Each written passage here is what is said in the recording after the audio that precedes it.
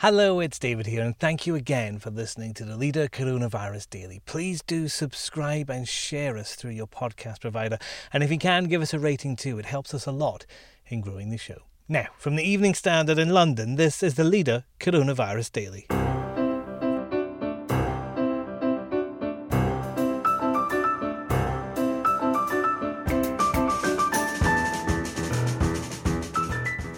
Hi, I'm David Marsland. Test and trace begins, but does anyone know what that means? The Health Secretary, Matt Hancock, said to me he's going to call on people's civic duty, but he says it's there. We don't need to call on it so much as just help it. Our political editor, Joe Murphy, on what the new rules are and how they'll be enforced.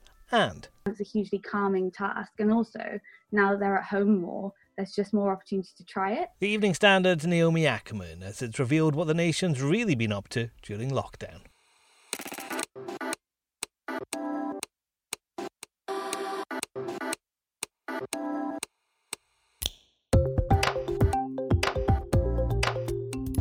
Taken from the Evening Standard's editorial column, this is the Leader Coronavirus Daily. For the whole thing, pick up the newspaper or head to standard.co.uk/comment. In a moment, Track and Trace explained.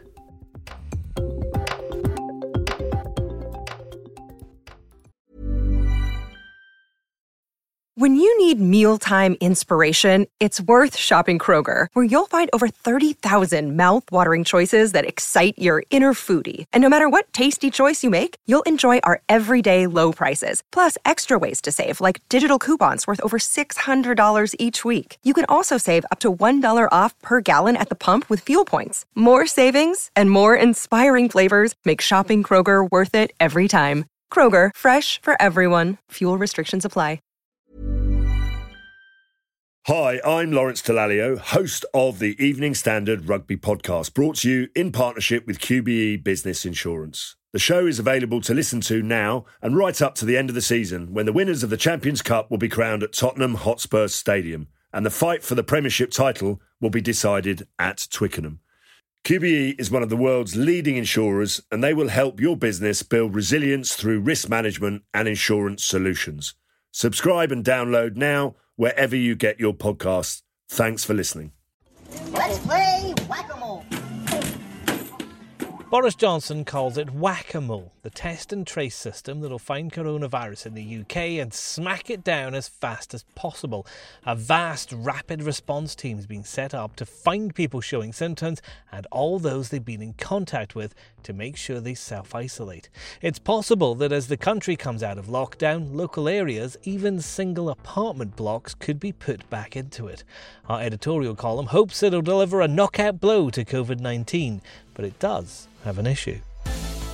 If the government now has the capacity to test, trace and isolate people with the virus, then we will have to follow the rules, or it won't work. But does anyone know what they are?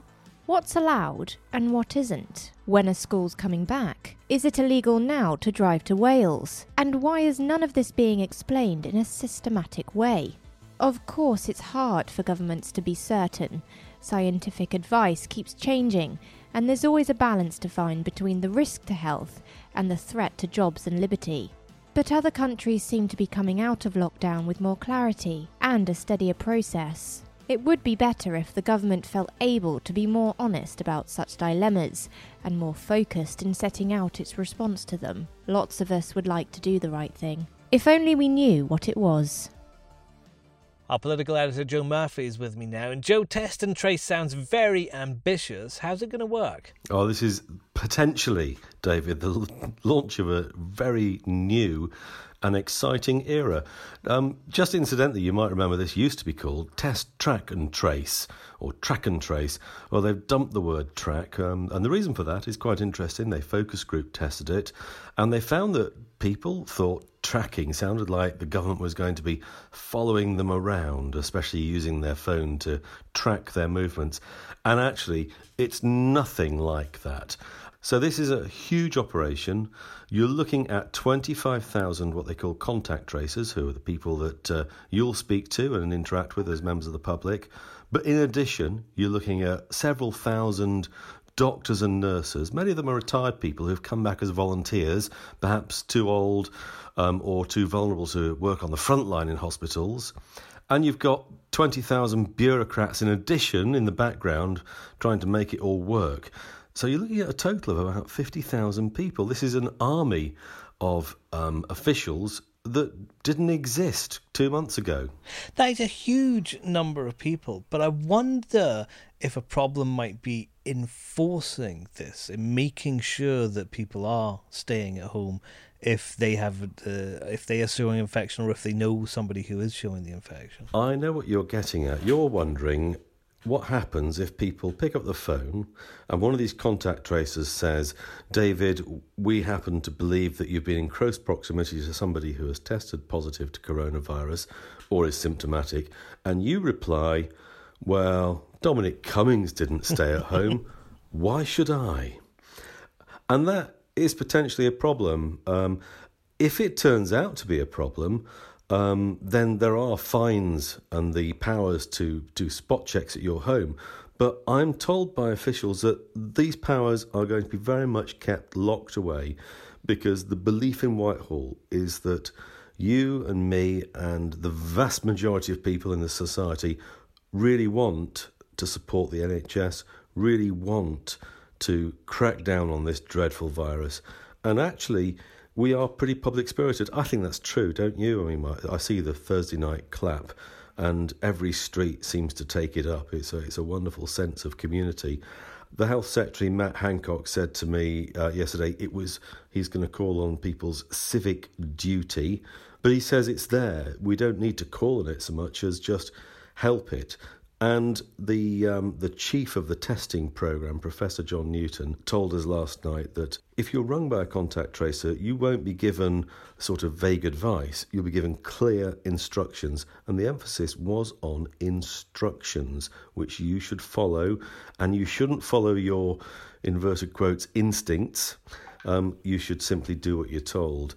And I've been reading about potentially local lockdowns, Joe. Is there a possibility that small kind of micro areas could find themselves put into lockdown if there's a number of cases? Yes, this is the really interesting new aspect. So at the moment we've got a national lockdown where we're all obeying rules not to go out. From next week, the national lockdown eases. We're all allowed out a bit more. During the course of June, there's going to be more shopping, more non-essential shopping, more people going back to work. But the price of ending national lockdown is that we will lose individual or local freedoms in future if there is a flare-up. So the first thing is individual isolation. If we come into contact with somebody unwittingly who's carrying the virus potentially. But then secondly, and this is what you were talking about, local lockdowns. If, as they're bearing down on the virus, they notice there is a tower block where everybody keeps getting it, they could lock down that tower block while they find out what the heck's causing this and bear down on it. I mean, it could be that there is one basic problem in a place where the virus easily spreads. Maybe, I don't know, maybe a faulty air conditioning unit, or some people who are not behaving responsibly. That could then apply to a housing estate. It could apply to a hospital. In Milton Keynes, a hospital stopped taking new admissions because of COVID, and that's a sort of local lockdown. So you're looking at small levels, estates, hotels, hospitals, workplaces, that could be put into special measures, if you like. Next. It does seem to be showing in the stats that actually we're going to end up with people who are slightly fatter, have watched a lot more TV, and who potentially are filled with women slightly angry that they've spent months locked at home doing more housework than their partners. Naomi Ackerman, what have we all really been doing during lockdown? Not writing the great British novel, that's for sure. Hi, I'm Lawrence Dallaglio, host of the Evening Standard Rugby Podcast, brought to you in partnership with QBE Business Insurance. The show is available to listen to now and right up to the end of the season, when the winners of the Champions Cup will be crowned at Tottenham Hotspur Stadium, and the fight for the Premiership title will be decided at Twickenham. QBE is one of the world's leading insurers, and they will help your business build resilience through risk management and insurance solutions. Subscribe and download now wherever you get your podcasts. Thanks for listening. Planning for your next trip? Elevate your travel style with Quince. Quince has all the jet-setting essentials you'll want for your next getaway, like European linen, premium luggage options, buttery soft Italian leather bags, and so much more. And is all priced at 50 to 80% less than similar brands. Plus, Quince only works with factories that use safe and ethical manufacturing practices. Pack your bags with high-quality essentials you'll be wearing for vacations to come with Quince. Go to quince.com/pack for free shipping and 365-day returns.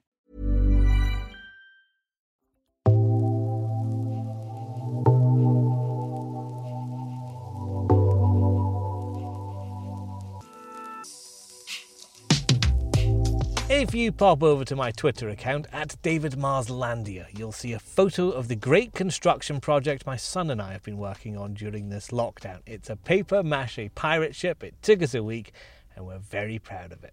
What it's not is a grand work of art. There was an idea that the pandemic would lead to us all being hugely creative, or at least fix the dodgy step on our staircase, but no.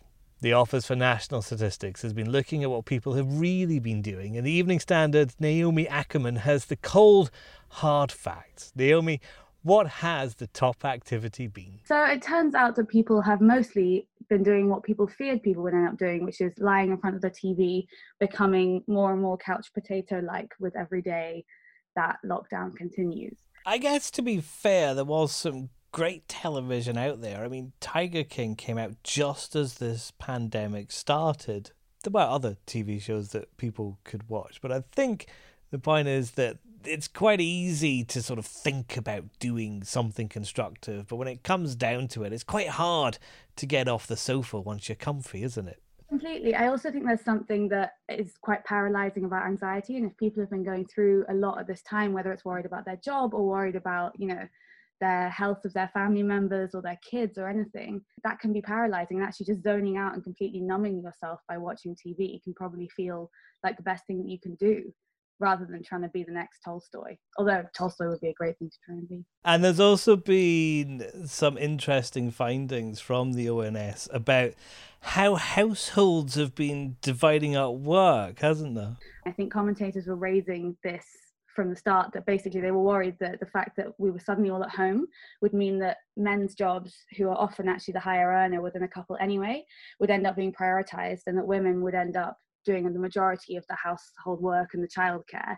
And the new findings have shown that although men have done more during lockdown, so they've done 22 minutes more housework a day, that actually women are still doing at least an hour more each day. So they're doing 3 hours and 32 minutes on unpaid labour daily, compared to men 2 hours and 25 minutes. That is a huge difference, isn't it? How has that happened? I genuinely think it's because, and this is very gendered, because I live in a household where my partner is definitely way better than me at doing all forms of housework, and he tells me when to do stuff.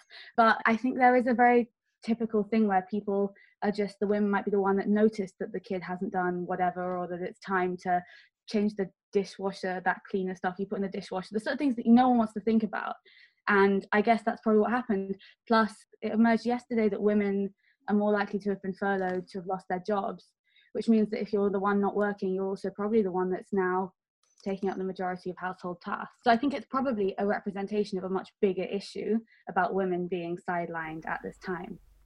And it's interesting that that's been highlighted then. And so I wonder if that's another one of those things that when this lockdown does eventually pass, people will look at a little bit more. One of those things that could change. I hope it's one of those things that change. What I think might change as a result is maybe a lot of men who maybe always went to the office, always were constantly just coming back being dad on a Friday night or a Saturday, might realise that actually it's hugely rewarding spending more time with their kids, and that maybe they might decide actually that that's a new way in which they want to live, that they don't want to not spend time doing housework, or that extra 20 minutes, that might be an average, but maybe a lot of men are actually doing way more than that. I think that could be a positive change, although that's definitely putting a spin on it. So one thing I did notice was that a lot of people have been doing a lot of gardening, but I do wonder if that's because garden centres were one of the first places to open, rather than, I need to really finish that thing I did in the garden. It was more kind of, this is a thing I can actually do. I think it's become a huge thing, especially among younger people. So I know that a lot of my friends in London are now planting gardens in the little, like the bits, the little spaces in the street around where trees are. Maybe people have found it's a hugely calming task. And also, now that they're at home more, there's just more opportunity to try it. I read an interesting BBC report that was saying that the seed sales, of like seeds for plants, for even like growing your own food, were the highest they've been since the Depression.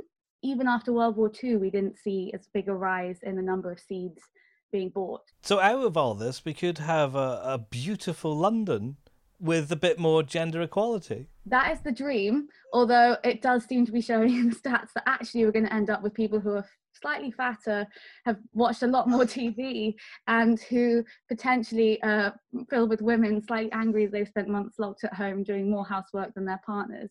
So I think I think we have to be hopeful is the conclusion, I think. Have you done one great creative thing, Naomi? I built a pirate ship.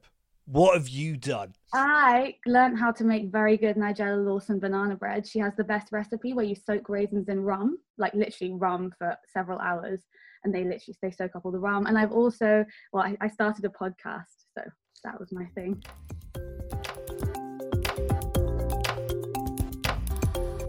Do feel free to send me any of your own amazing creative projects, and that is the Leader Coronavirus Daily. You can keep up with all the latest COVID-19 developments with the Evening Standard's live blog, which you'll find at standard.co.uk. And we also have morning briefings available at 7 a.m. through your smart speaker.